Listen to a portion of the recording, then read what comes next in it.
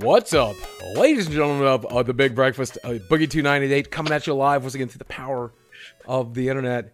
Boogie's back and you're gonna be in trouble. What do I need to scold these? What do I need to?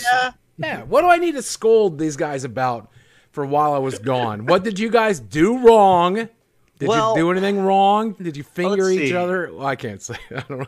What? We made a lot of jokes based on tooth. Yeah, we made a lot of tooth humor. That's had a lot of tooth humor. Yeah. So a lot of people are going to be staring at my new teeth right now, and they're going to be like, "Wow, they are really white." Tell them what they look like in real life. They're not this white. They're in real not life. actually that white. Yeah, he got the natural color, and I think it's the camera and the lighting is making them just look like, oh my god, it's like you got chalk in your mouth. It's pretty wild. And there's like slightly too many of them. Ugh. In real life, they glow in the dark. Actually, yeah. I'm really glad you got that mode. It makes the raves that we do every Saturday a lot more fun when you have glow in the dark teeth. Sorry I missed you guys so much. Sorry I missed a few episodes. Number one, I'm relearning how to speak. As you guys can tell, I still have a lisp. I'm doing my voice exercises. Thanks, Stephen King, for teaching me the phrase, "He thrusts his fists against the post and still insists he sees the ghosts," because I'm using that phrase, which I learned from the book It when I was a kid, to relearn how to speak. Secondly, I went and I collabed with McJuggernuggets. For those of you listening, download Storyfire. I'm going to start uploading exclusive Francis-style content to that platform soon. Nice. Storyfire.com, STORYFIRE.com. Then I went and got the surgery. Then I came home and recovered. And I don't know if I'm supposed to talk about this, but I'm going to because of transparency, right? Like, I don't care. I had a bit of a relapse while healing. So on Thursday, when I filmed PKA, I had some sutures open up and I started bleeding. So I called my doctor and I'm like, "Hey, doc, what's going on?" And he goes, "Are you talking a lot?" And I'm like, "Hardly at all. I've worked since I got home." He's like, "Well, how much have you talked today?" And I'm like, "I filmed a 4-hour podcast. I streamed for 3 hours. I made a video for that took like an hour of talking." He goes, "Sit down and shut up, idiot." Well, of course you're bleeding out of your mouth. You're ripping your mouth apart every time you move. I said, "You told me to talk." He goes, "A normal human amount of talking." Not 8 hours straight in a day. Right? I thought the only talking you were going to do was through the Taco Bell drive-thru. Okay, I didn't know that you were going to talk for 8 hours in a day. You know. So Dr. roasted you like that? That's I messed wish he up. did, but it was actually kind of cool. I'll tell you one of the coolest things about one of my doctors. Not going to say his name, which one it was, but one of the doctors I met was a fellow magic collector. Was it Dr. Phil? Let's say it was Dr. Phil. Yeah. But he's a fellow magic collector, and I don't, because he owns such valuable cards, I don't want to even tell you his name. I don't want you trying to figure him out. Sure, yeah. But on the day that I got my surgery, and I didn't include this in the video, he's like, "You ever seen an Alpha Black Lotus in real life?" And I'm like, I have. I've seen one. And he goes, "You ever seen a 9.5? And I went, "No." Because there's only like a handful of 9.5 alphas in the world. There's less than 1,000. Right. And there are no 10s. No one's ever discovered a 10. So a 9.5 is as good as it gets. And he showed it to me, and I held it in my hands. And then I'm like, "Oh my God, I'm leaving right now." Because that's like $80,000, $90,000 right there. That's insane. A lot. And then I was like, "You have any more cards?" He goes, "Well, maybe." And so after surgery, when I came back and got my teeth, while we were waiting for him to make some modifications to my teeth, he showed me a whole box of power. It was insane. Wow. So it was cool that one of the doctors that was inside my face was also a magic collector. Weird way to put it, but all right. Yeah. I mean, so how you been, Jacob? What have I missed in the last couple of weeks? What have you been doing, Jacob? I just been playing video games, doing the stuff. You've been playing Mortal Kombat, right? I've been playing a bunch of Mortal Kombat. Yeah. I'm really digging that game. It is the core gameplay is a lot of fun. There's a lot of stuff revolving around it that is maybe not so good, great. Right? It's so frustrating because when I went to the Mortal Kombat 11 release preview, okay. I thought you meant like the 11th tournament of Mortal Kombat. No, I wish. Fight for the soul of the world. That would be okay. Yeah, but so I talked to Ed Boon on my way out of the event, and I'm like, "Hey Ed, did you talk to Angry Joe about microtransactions today?" And he says, "Yeah." And I said, "Then just imagine whatever Joe said, I also said, so I don't have to get on to you about it as well." And he's like, "Okay." And I'm like, "Please don't fuck it up." And then I left. That was the last thing I said to Ed Boon. And then this game You should have said it as well. It's really monetized. Here's the thing. If you just buy the game and all you ever do is go to online fighting and all you ever do is go to local and then play through the story mode, you'll never care. You will never even notice that stuff is there. If you don't care about skins, if you don't care about seeing the fatality codes on screen, you will never give a shit. You will never even come into it, contact, right? And I get that. I get the game's designed that way. It's also designed in a way that would keep 2K happy. So there is monetization in there for reoccurrent user spending, which is what they call microtransactions now. And it's just, the crypt is marketing bullshit. The crypt was really cool the first time they did the crypt, because it allowed you to like go in and unlock fatalities and skins, right? And people could map it out and you could know where to go. Now this time the crypt is RNG. So it's like, it doesn't matter what which chest you open, you're just going to get something random. It's so frustrating. Like, why build your game that way? Now, don't get me wrong. You play through story mode. You play through some Towers of Time. You're going to get a lot of augments. You're going to get a lot of skins. You're going to get a lot of stuff. But you're going to play for thousands of hours if you're a completionist and you want every skin and you want everything. And that's how that game is absolutely designed. You can, as far as I know, get every item in the game by playing it, though. Do you know if that's true, Jacob? I can't speak to that. I think that might be true, though. I'm pretty sure that that's how it is. They said on the Combat Cast just yesterday that the game isn't designed to force people to spend money, which kind of implies that you can get everything in the game by just playing the game. Okay. Right. So at the end of the day, I get it. I just don't like it. So if you decide not to play Mortal Kombat 11, you will be missing what is effectively the best Mortal Kombat game to date. Though X is relatively close to as good, but graphically can't even hold a candle to it's incredible how good this game looks. But if you choose not to buy it because of that, I understand.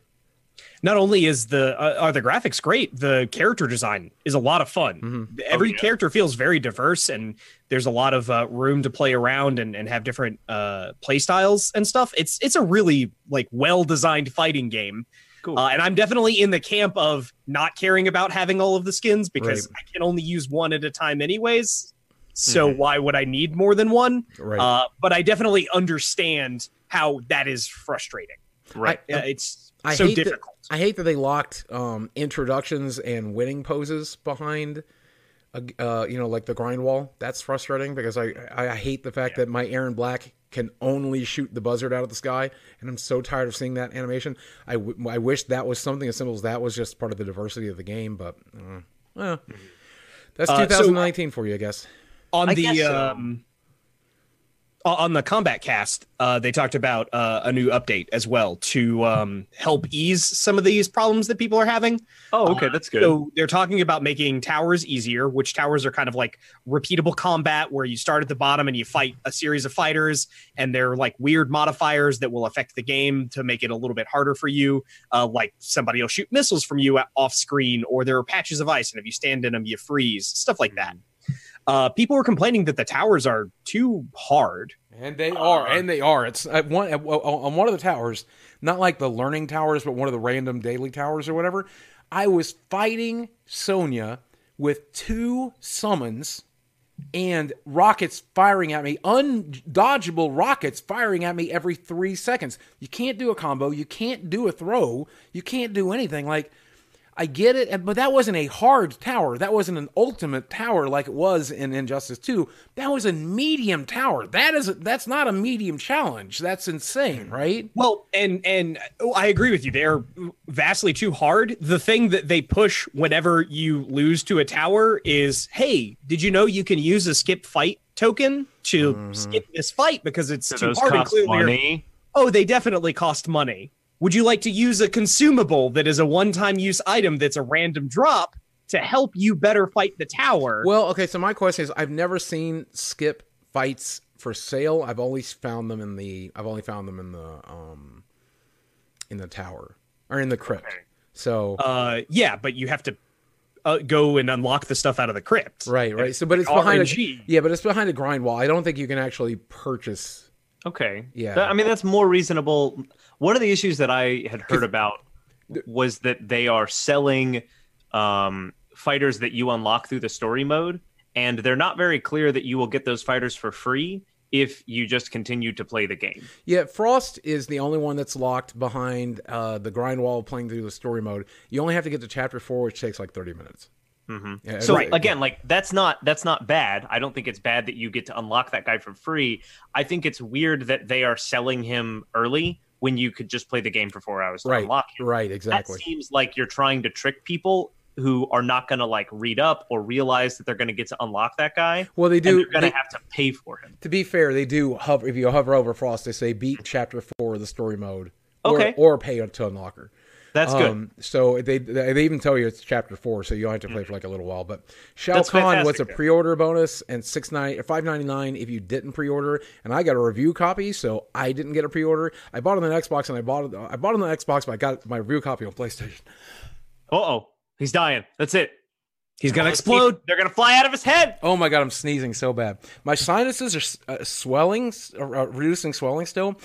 All of this area has been sore since the surgery, so it's getting a lot better. But now that it's not swollen as much, I'm sneezing a lot more, and my voice is changing. But yeah, so I don't know. It's a lot of inconvenient monetizing, and I just don't like it.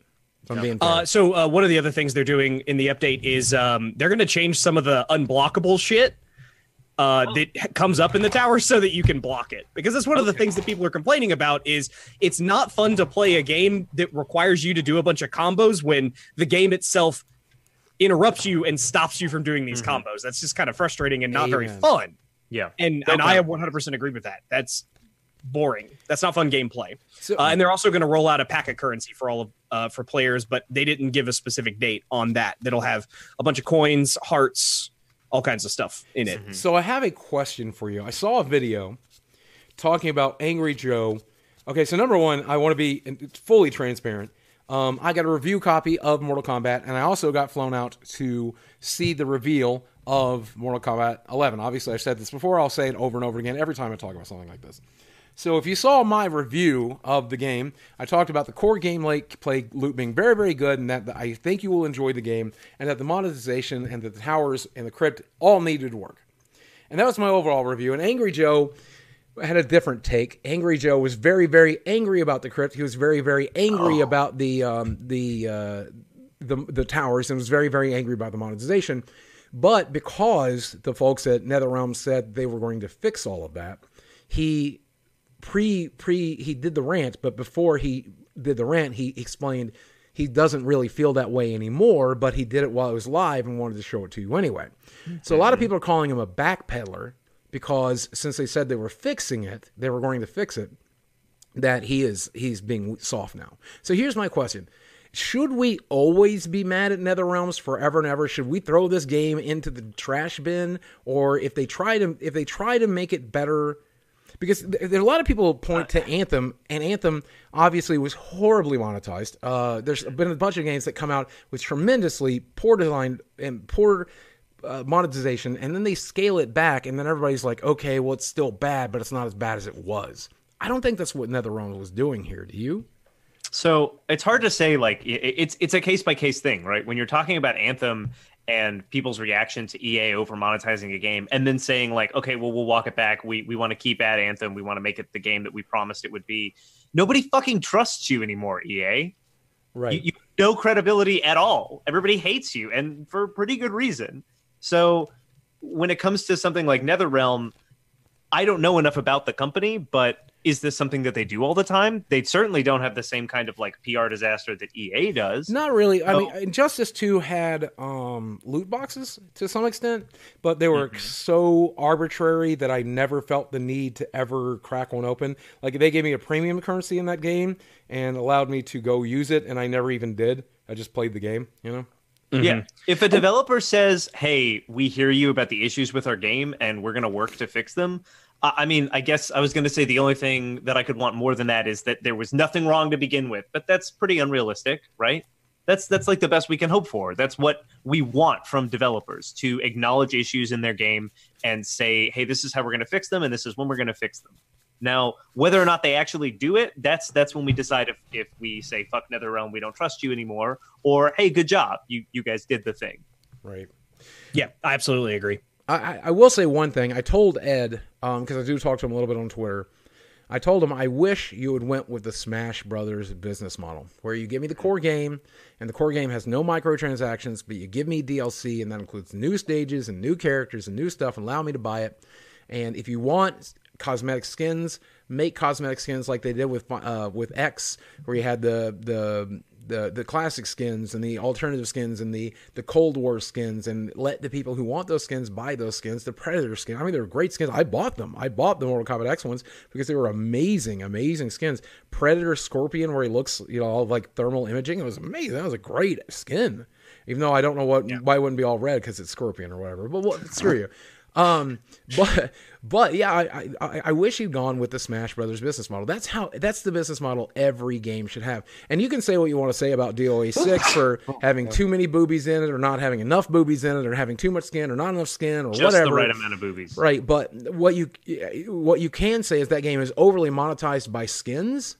But what you can't say is that you're forced to spend a lot of money in that game. You are still forced to have pre-order to get a core character out of DOA 6. There's still a bunch of characters that are coming.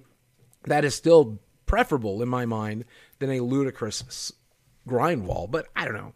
It's difficult. It's so weird that this is what gaming is in 2019. There's one other thing I want to say about NetherRealms, because I don't know if you guys have heard the rumor, but we now have to put NetherRealms in the same box as BioWare and Epic, all companies who are now notable for overworking their employees, and Rockstar.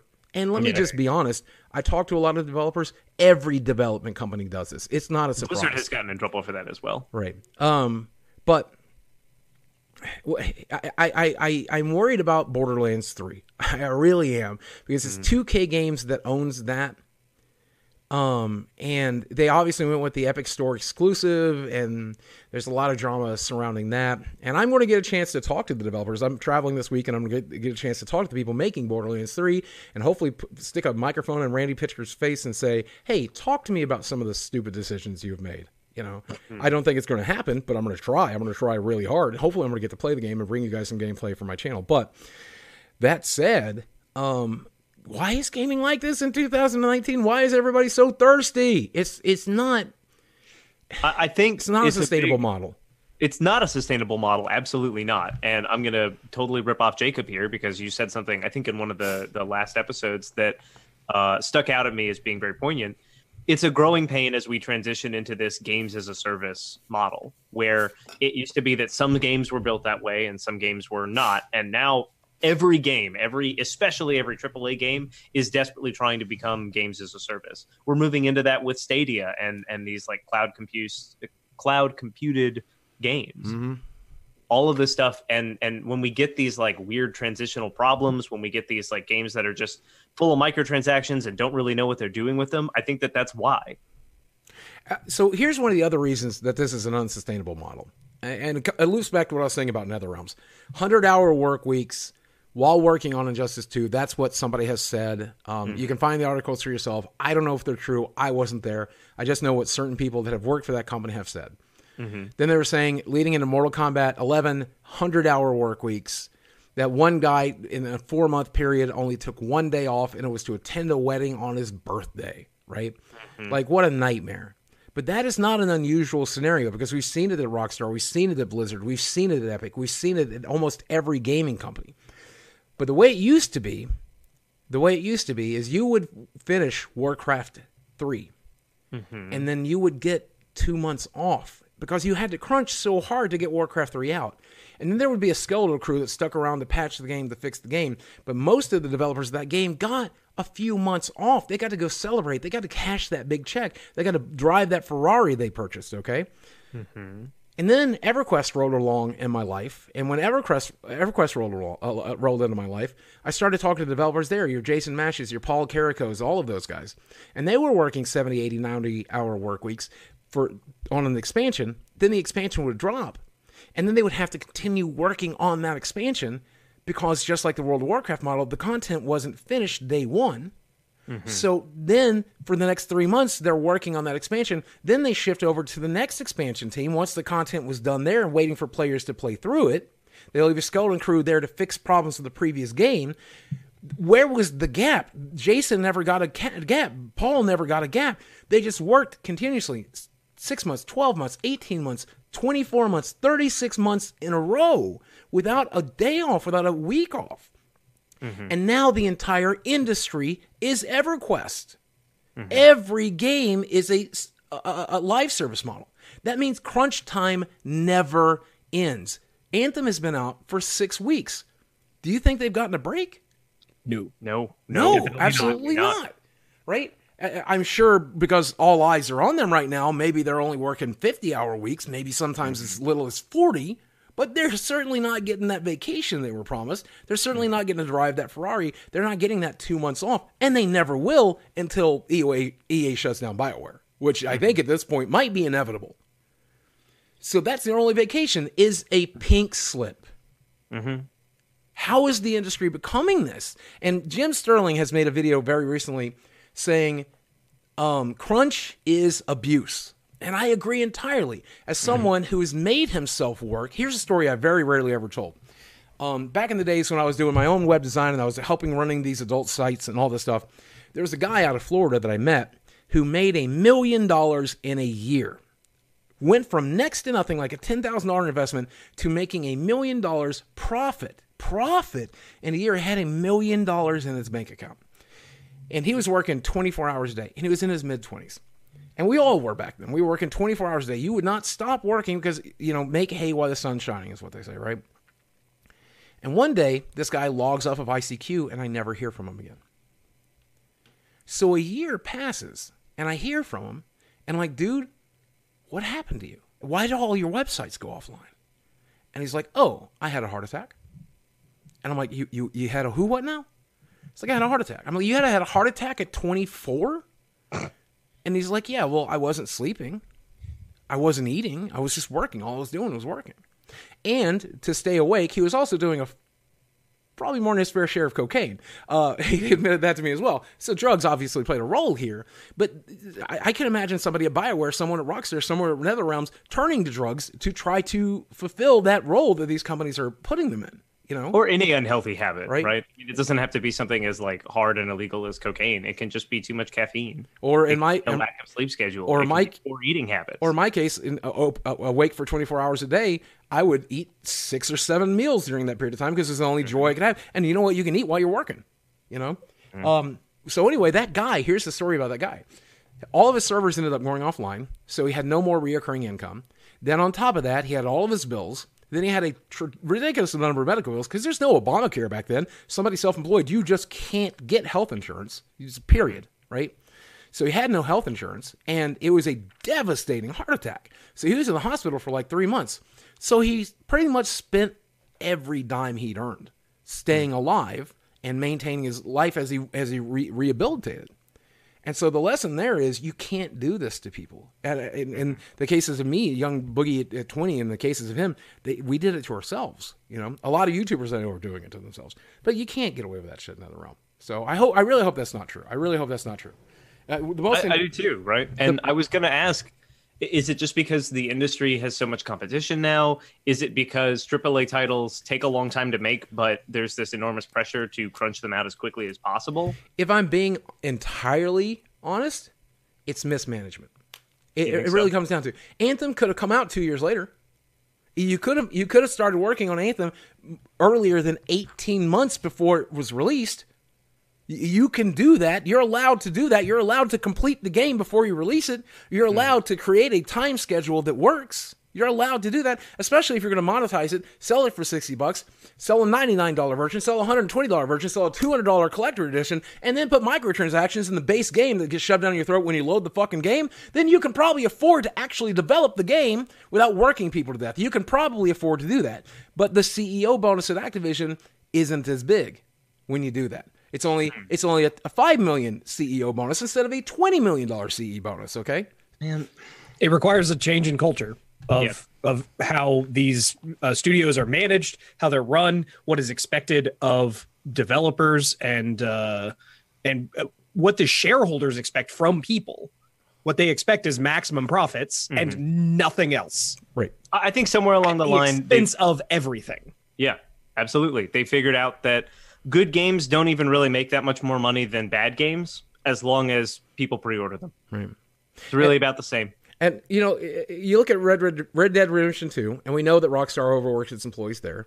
And you look at Fortnite, and we know that Epic overworked its employees there. And you look at microtransactions 11, Mortal Kombat 11, and clearly that people were overworked there. And these are three of the best video games to ever come along. The art and the direction and the fighting of Mortal Kombat 11 is amazing. Fortnite is really what it does well. I mean, it does what it does well. I don't like what it does, but a lot of people do.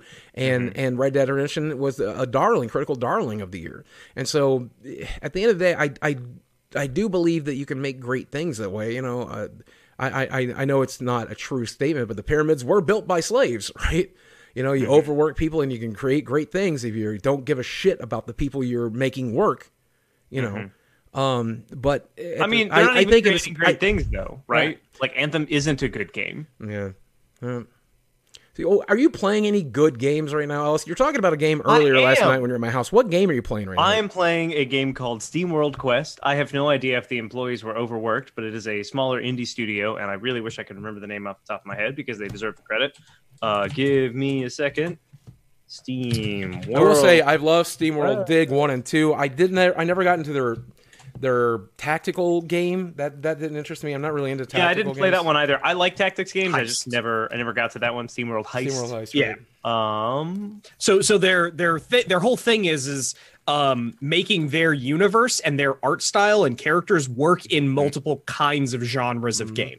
Yes. So what kind of genre? Form games, by the way. That is the Image and Form Games is the company that makes these, or the development studio. And what incredible every game they've ever made I've loved. Yes, absolutely. I loved both the SteamWorld Digs, and this game is a Slay the Spire style card game adventure. It is a role-playing game. It's not exactly a roguelike in the same way that Slay the Spire is, but it plays very similarly, where you have a character with different class cards that you're playing, and that's how you fight. Is you've got a deck of cards, you draw cards every turn, you use them to do your abilities, and so on and so on.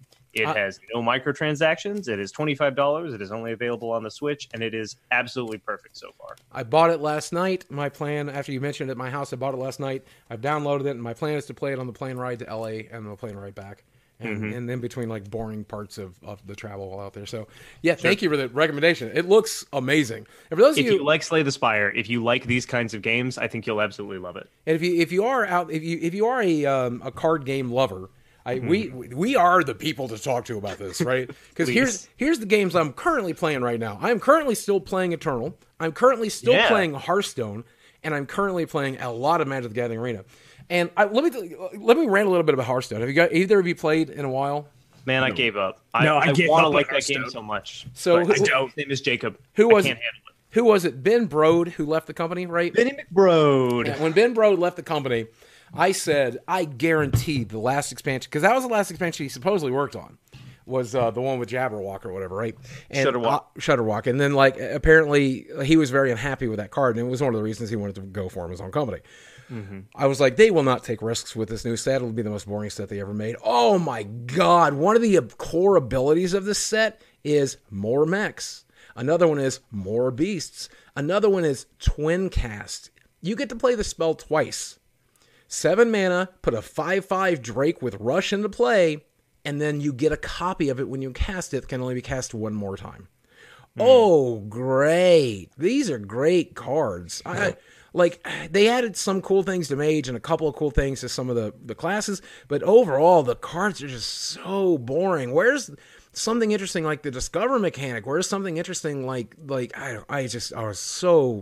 they just did not take advantage of the digital realm this time, and that's the only thing Hearthstone has left to maintain its competition. They have to take advantage of RNG to create fun, interesting, splashy moments. They have to take advantage of the fact that you are a digital-only card game, because Magic the Gathering is going to consume your player base. Not only is Wizards of the Coast paying big people like Crip, who are made their careers off Hearthstone, played Magic the Gathering Arena, paying them to play it. But on top of that, they are just naturally moving towards the game because it's the better I was going to say, you know, Crip's happy to do it too, right? Like, right. He would do it for free. He's so fucking sick of Hearthstone.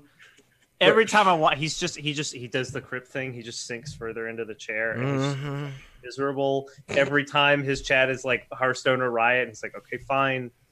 I guess we'll do some games. I mean, it's a fine game still. I'm still playing it, and you know why I'm still playing it? Because Arena ain't on my iPad yet. That's the only reason I'm still playing it, Blizzard. If Arena makes it to iPad before we get a fucking friends list, I'm gonna riot. I'm happy. I will be so happy though.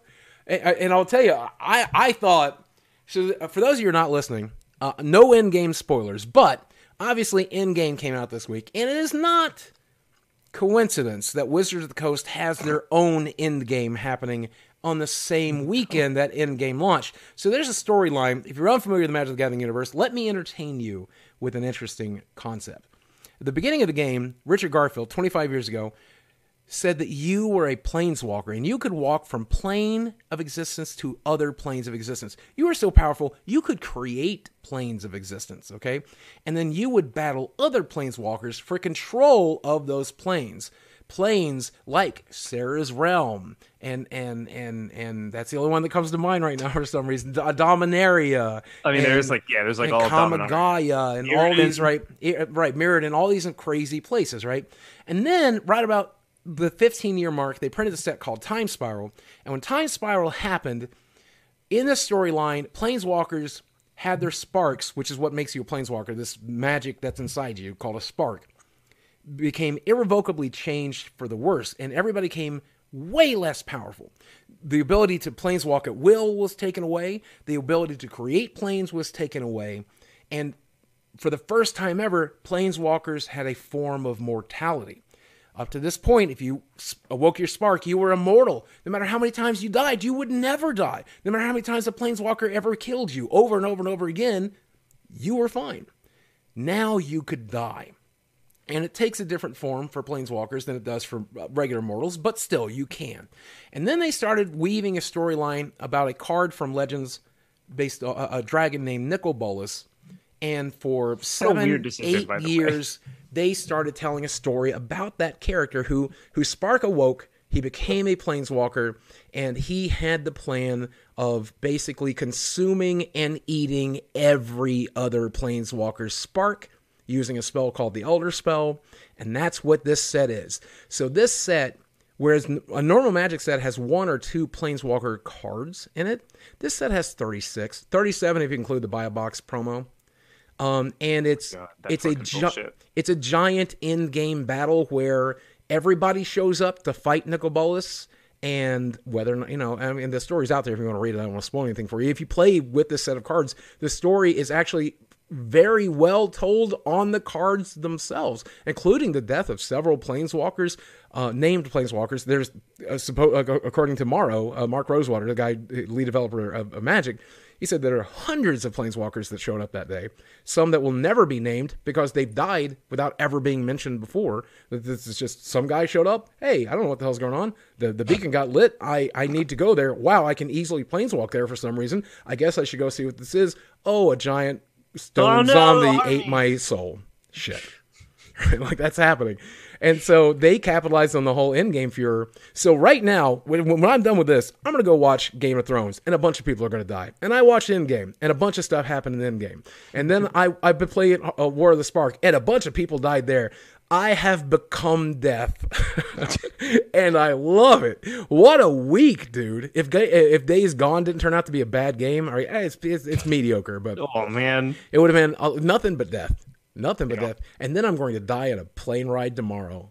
Woo! Oh my god, if that comes true, could you imagine? You guys upload this, and like 10 minutes later, I die. Everybody's like, "Oh my god, he called it." I'll just put a rip at the back. A rip. Boogie.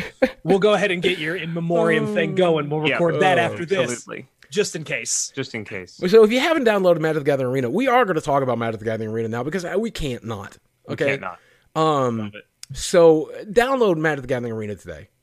Just MTG, M as in mom, T as in tomato, G as in giant nutsack, arena.com. And start playing Magic today. Giant nutsack arena. If you've ever said to yourself, I'm too stupid to learn how to play Magic, I like Yu-Gi-Oh! Better because it's easier. And Hearthstone is for babies, and I prefer Hearthstone. I believe in you. I think you are smart enough to learn to play Magic the Gathering, especially because they made a tutorial in that game just for dummies like you. So MTGArena.com. Sparky. Right. Join the 3.6969% of women that play Magic the Gathering.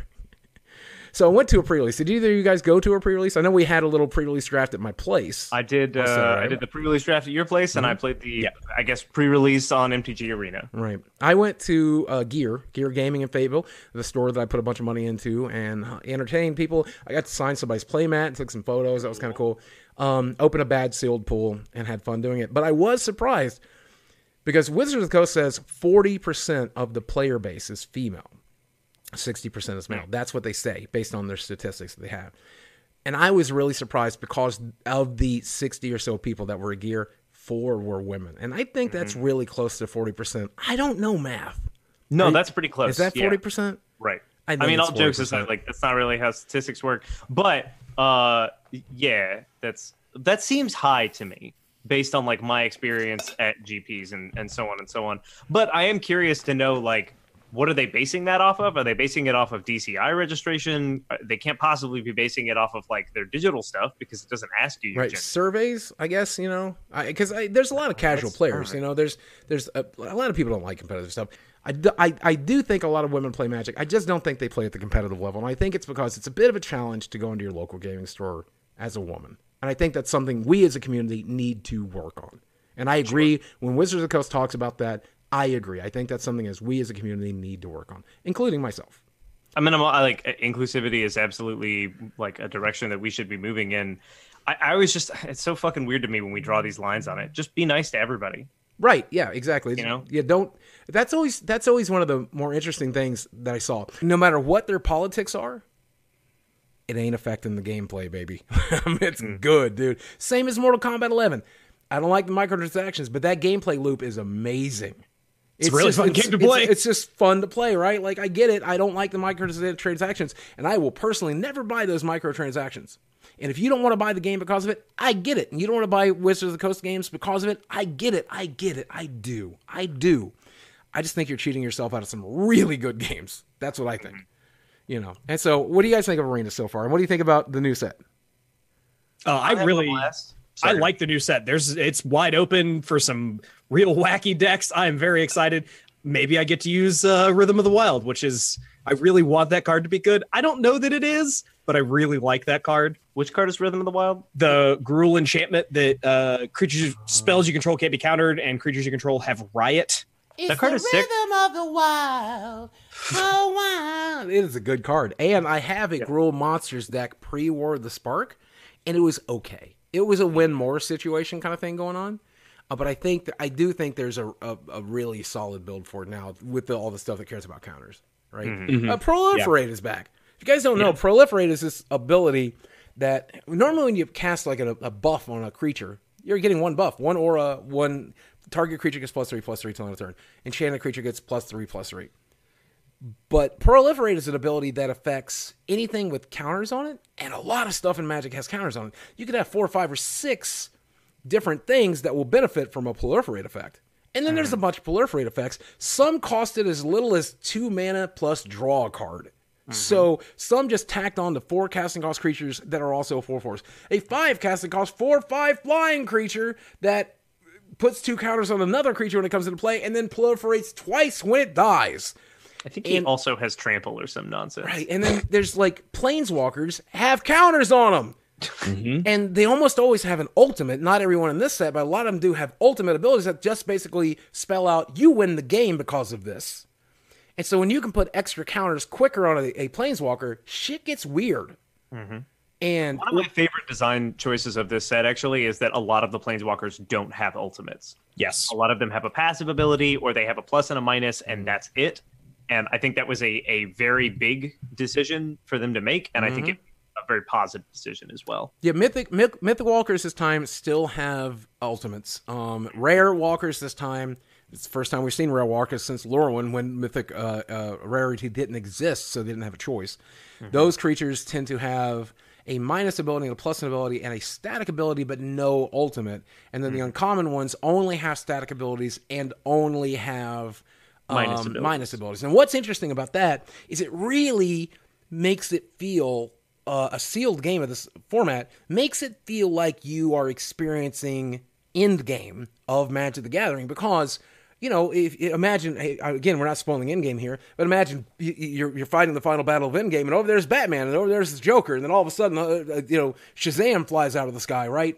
I know there's different characters, but I didn't want to even run the risk of you thinking it was a spoiler. Did you watch Endgame? Yeah, Shazam flies down, and then the vampire Lestat shows up, and he sucks Adam Warlock's blood out, and the Dr. Timothy shows up. Yeah, but that's what it's like. All of a sudden, Dovin is there, but Dovin's only there for 2 turns, and then Kaya is there, and Kaya's there for like 30 seconds, right? But then she gets shot in the face, and then Divine Arrowed, and then this creature shows up, and there's so much removal. The creatures are blowing up left and right. So there's creature battles going on, there's Planeswalker battles going on. It's chaos. It's a chaos format, and that's one of the things that I like about the Planeswalker design, the uncommon ones, is they start at a fairly high loyalty. They have that passive ability, and then almost always their minus ability is designed so that you can use it a couple of times and then not use it anymore, but they still have some loyalty left over. So they're still hanging out, giving you their passive ability, and your opponent needs to attack it and get rid of it to get rid of that passive ability of the Planeswalker. Yep, it's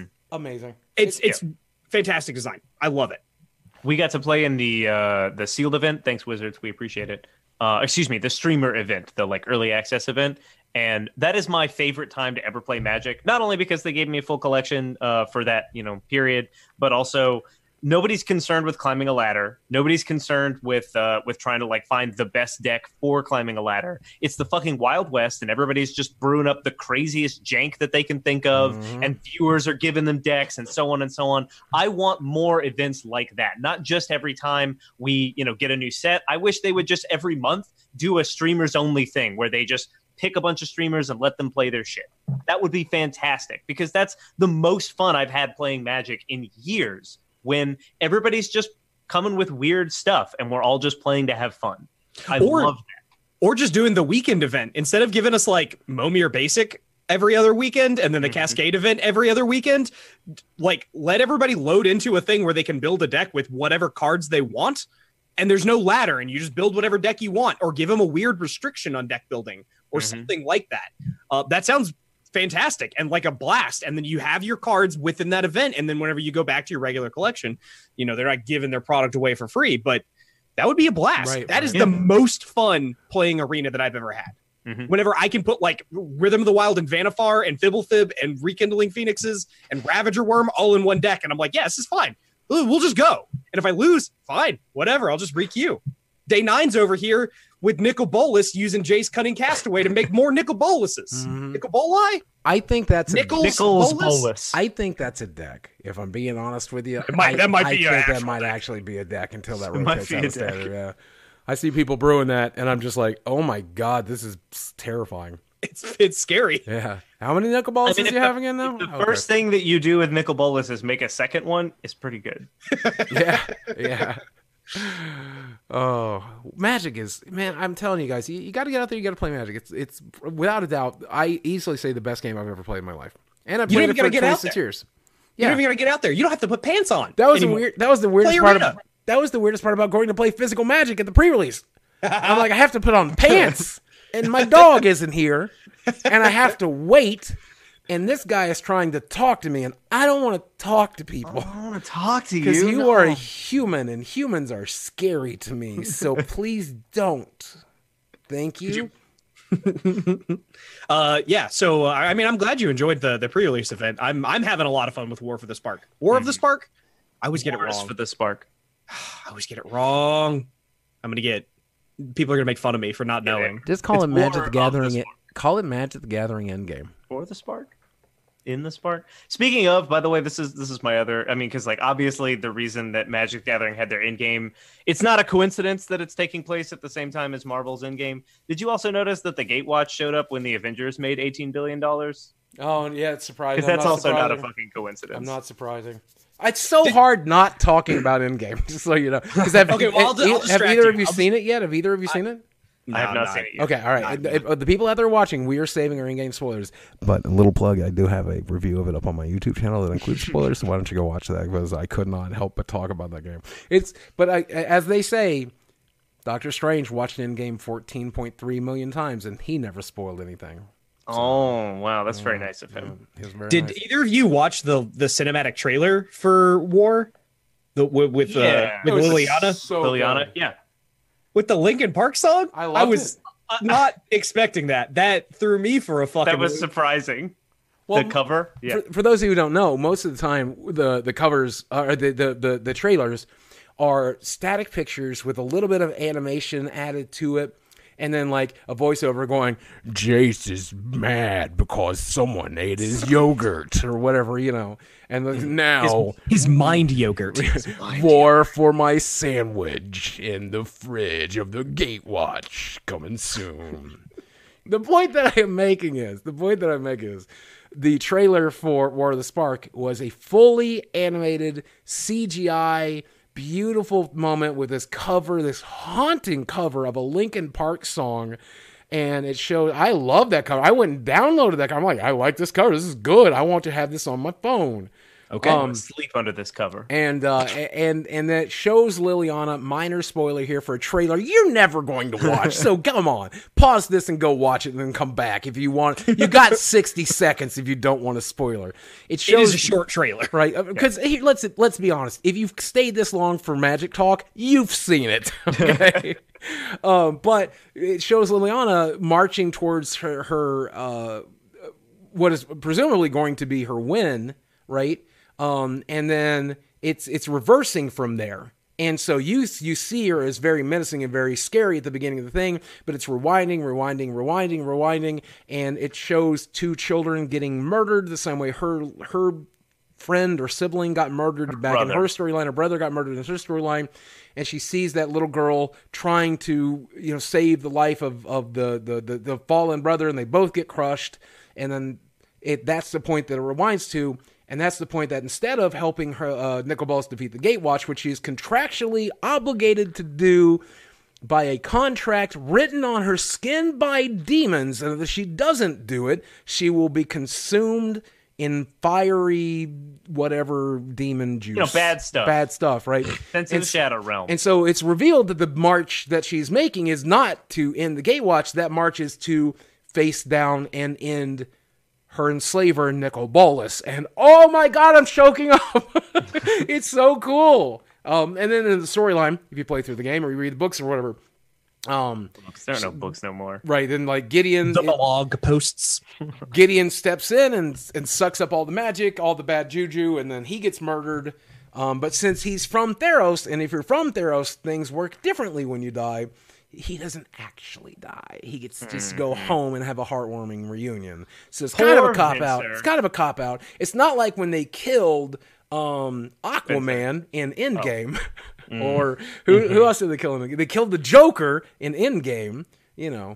Okay. All right. But that's a good movie, man. Yeah. So far, is there any... still the only dead planeswalker. Is there any... no, who's the... Because she's not even dead. Because she died on Theros. Venser's dead. Yeah, Venser's only dead planeswalker. Yeah, because that's the Ultra time dead. spiral storyline. They just sucked his spark right out of him, and he just straight up died. And I guess all the nameless he died ones in too. Dominaria. Right? Or I'm sorry, he died in Mirrodin. Oh, Yeah, I thought it was during the time spiral walk. Because I wasn't... Because he comes back in New Phyrexia.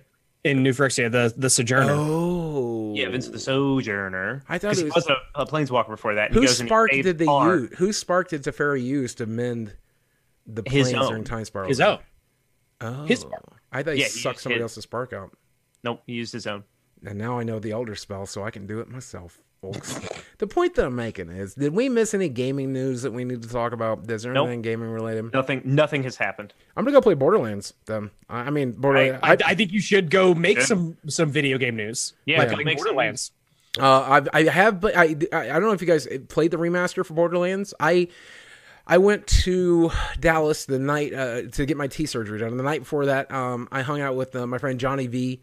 You might know him from Disney Infinity. He's now working over there at Gearbox. I don't know what he's working on at Gearbox. That's weird, but he's there. He's working on the box. All right, Borderlands Toys to Life game. Probably something like that, right? God. But he's a great guy, and so I got to hang out with him and Christy Pitchford.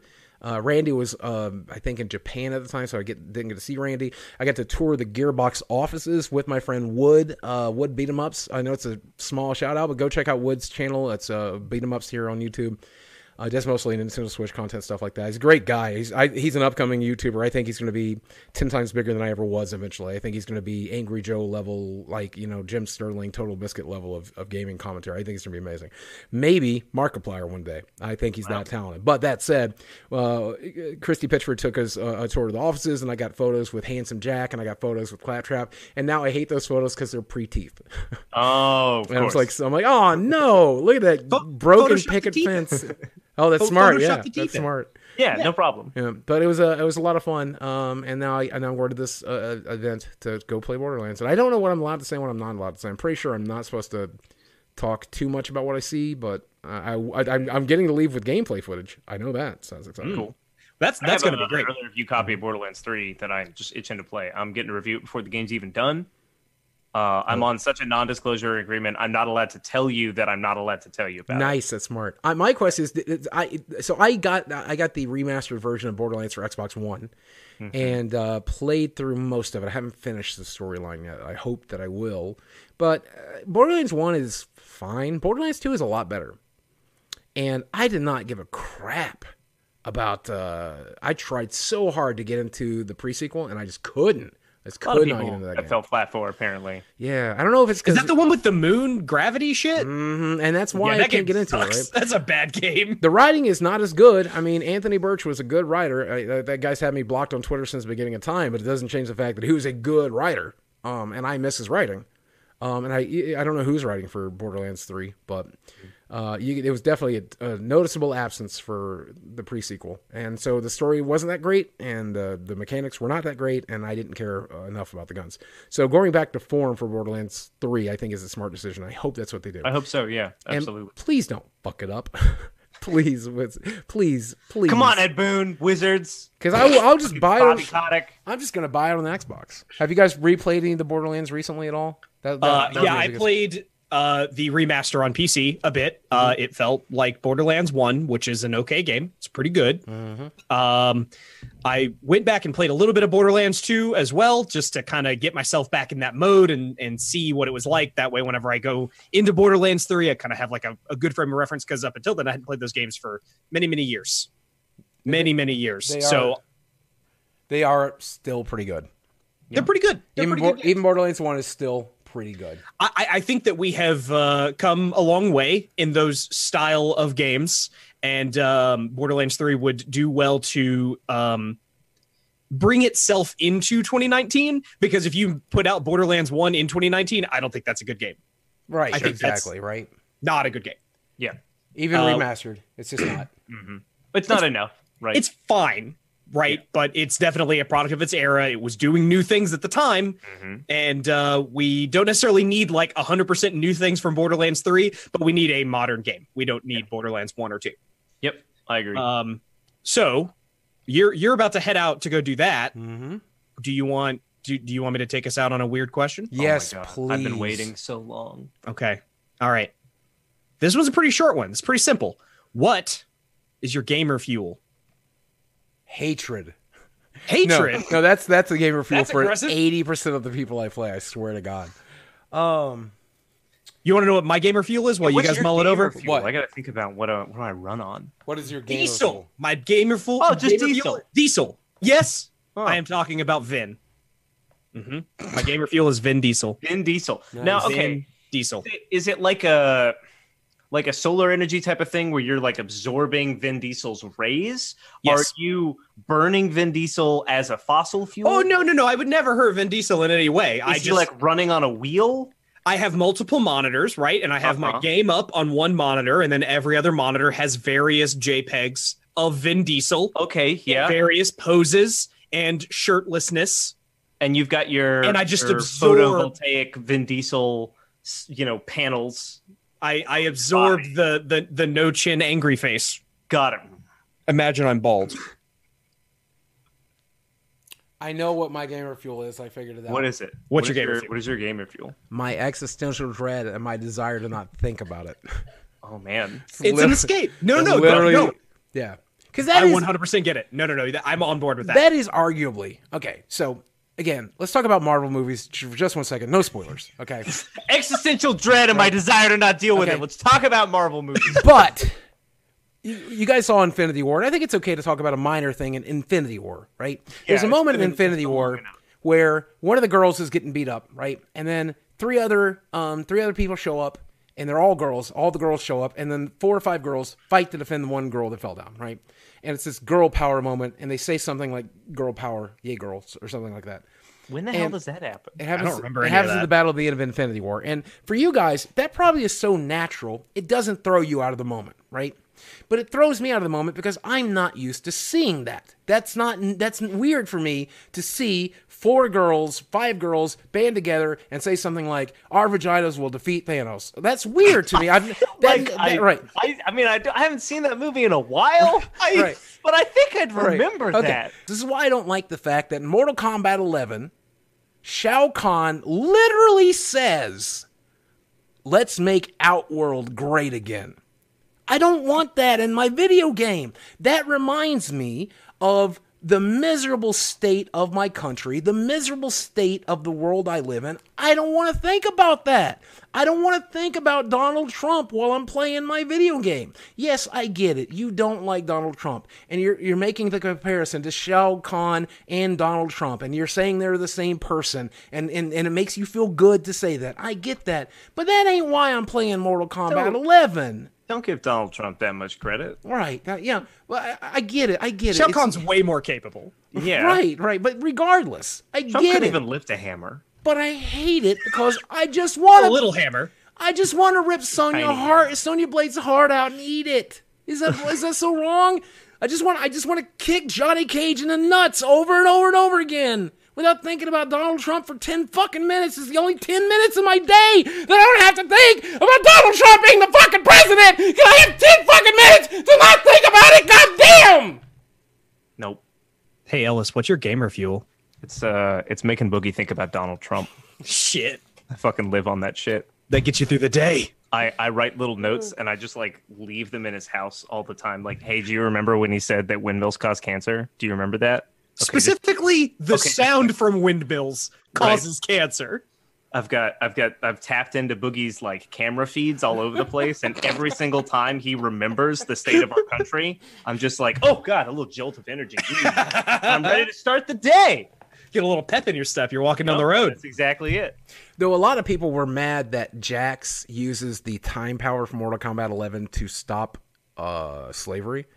And I actually really enjoyed that ending. So I guess it's each their own, right? I was like, oh, that's kind of funny. I like that. That was good. Hey, good job, Jax. Mortal Kombat's got some weird story going on. Yeah, it's got some weird story, yeah. There's a lot of nonsense, but Jax, it's great. Strange direction to Jax go. goes back in time to end slavery. I might have personally went with the Holocaust, but hey, that's cool. I mean, why not both? Yeah, right. Yeah, that's what You I'm got saying. time powers, do it all. You got time powers. Why is there still a fucking Mortal Kombat tournament? What are you doing, Jax? Yeah, he likes that part. He likes that. He likes the killing of the people. That's fun. Yeah, that's fun for Jax. I don't understand. I mean, the lore of Mortal Kombat Like doesn't make any sense. Outworlders. All I have to go on are the fucking movies. I saw the movies when I was a kid. I've seen them a lot since. Oh, Especially dude. the first one. That's I the got only news for canon you. I know. I got news for you. It's stupider than that. That's Oh yeah, it's so impossible. stupid. Yeah, it's It's so stupid. way stupider than that, but in very, very good ways, just like the Mortal Kombat movie. Right. It's stupid in the right ways. Okay, so here's how Mortal Kombat was written. Ed, if you ever see this, I apologize, okay? But imagine a 1980s Ed Boon, okay? And he's jealous of Street Fighter's success. And he says, Mullet. I want that money to have. How do I do it? How do I do that? And then money? him and 3 other programmers go into a room and do a ridiculous amount of cocaine. Just all the cocaine, okay? Big mountains of cocaine. Furnished by Midway, by the way, because I was back in gonna the say, 80s, how did they get that? if corporate they didn't have the money? cocaine. Corporate Oh. cocaine, right? And so Ed Boon at some point goes, oh, God, one of the fighters is named Scorpion and he shoots fire. And then the other one shoots ice, and his name is Sub-Zero. And they're brothers. And then they wrote that down and made it. and then it just is Reptile also their brother? And then fucking Noob Saibot, fucking that's Sub-Zero's brother, and I think Baihan is somebody's brother. Noob Saibot is Sub-Zero's brother, the original Sub-Zero, the current Sub-Zero's brother, because there's multiple Sub-Zeros, because there's multiple Scorpions, because there's so much cocaine here at Midway. Dude, it's fucking nuts. It doesn't make any goddamn sense. Is Jack Sonya's partner? Because in the movie, she's like upset that her partner has been killed by Kano, but in the second movie, Jack shows up and he's like, "Hey, I'm your partner," and she's like, "Yeah, I know." They're all kind of part of the military. Yeah, they're all part of like the same military group. Okay. Yeah. But because Jackie is part of it as well, but which is Jax's daughter. I don't care for the lore, but I do like it when Sub-Zero rips your spine out. So that's fun. Okay. I like the lore. I like that they spent a lot of time retconning themselves and just digging themselves into a deeper, weirder nonsense hole. That's great. I love that. Right. I will say one more thing about now that I said something mean about Ed Boon. Let me say something nice about Ed Boon. Who's the guy who's currently in charge of the DC Cinematic Universe? What's his name? I do not know. It's Ted Noon. No, it's the guy who. It's fucking. Hold on, I'm googling it. It's Jim DC. It's Joseph Joestar. Who's the director who made Batman versus Superman? That was Zack Snyder? Zack Snyder, okay. Oh, okay. If you've played Injustice 1 and Injustice 2, let me tell you something, okay? Ed Boon has a better grasp and understanding of what to do with DC characters than Zack Snyder ever could. And yes, both the Injustice 2 storyline and the Zack Snyder verse are very, very dark. But one of them makes sense. So at least one was entertaining. Like Superman that kills and then goes crazy because he's a killer. That's fun. I enjoy that. All right, now you said something bad about Zack Snyder. You got to say something good about Zack Snyder. He will eventually stop making movies. Hopefully, one day. What a good thing. What a dream world to live in. Not every movie he's made is terrible. Like Watchmen's Eye. Did you guys like Shazam? Fine. I didn't watch it. Shazam. Oh, it was funny. It was really good. It was really, really You're talking good. to us. We don't like movies. Oh, yeah, that's right. You guys should do a review of Endgame because I think you might actually like it. There's a lot of stuff in there that you're not going to like, but I think you'll like the movie as a whole. Sure. So you guys should do that. I mean, I'll watch it. Guys, let them know in the comment section after they watch it if you want a review with just those guys. Because I already posted a review. You've already seen it. If you haven't already seen it, then you're dead to me. Guys, you've been listening to the Big Stack podcast. Any closing remarks there, Jacob? Oh, no, I guess I'm dead to you. I'm dead. I was dead this whole time. Any closing remarks, Ghost of Jacob? Yeah. Or Ghost of El. You're the Ghost of Ellis. How are you the Ghost of Jacob? No, I'm the Ghost of Jacob. What is happening? Look, I'm the Ghost of Jacob's PR representative. Okay, I field all questions for the Ghost of Jacob. Yes. And hey, just remember that Donald Trump is probably going to be. I just want to play a fucking video game. You know they're going to reference him in Borderlands. You know they're going to. He's just going to get referenced in everything for the next 20 fucking years because we elected a fucking meme. I know. Guys, you've been listening to the Big Stack Podcast. Thank you for listening. Don't forget to follow us on iTunes, follow us on Spotify, follow us everywhere that it's available. Don't forget our YouTube channel, youtube.com/The Big Stack Podcast. And as usual, a big shout out to our patrons. I know we lost a couple in the last couple of weeks, but some of you guys are sticking it out for the long haul, and I can't thank you enough. I apologize. With the traveling and everything else, I can't always be here. That's why I was being extra obnoxious this episode to try to make up for the fact that I may not be available for the next episode, and I'm definitely not going to be available for some of June, and eventually I'll die, and this podcast will go on. So, you guys, I want you guys to enjoy Ellis and Jacob, and there's been 2,000-3,000 of you that tuned in for episodes that wouldn't even involve me, and I'm so grateful, and who knows, maybe this episode will do worse than the last ones without me. Who knows? I don't know. Maybe. I don't know.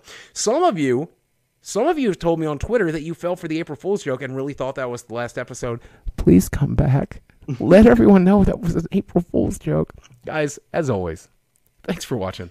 We'll miss you guys. We love you very much. We'll speak with you again. Goodbye. Goodbye. That's what my teeth sound like now.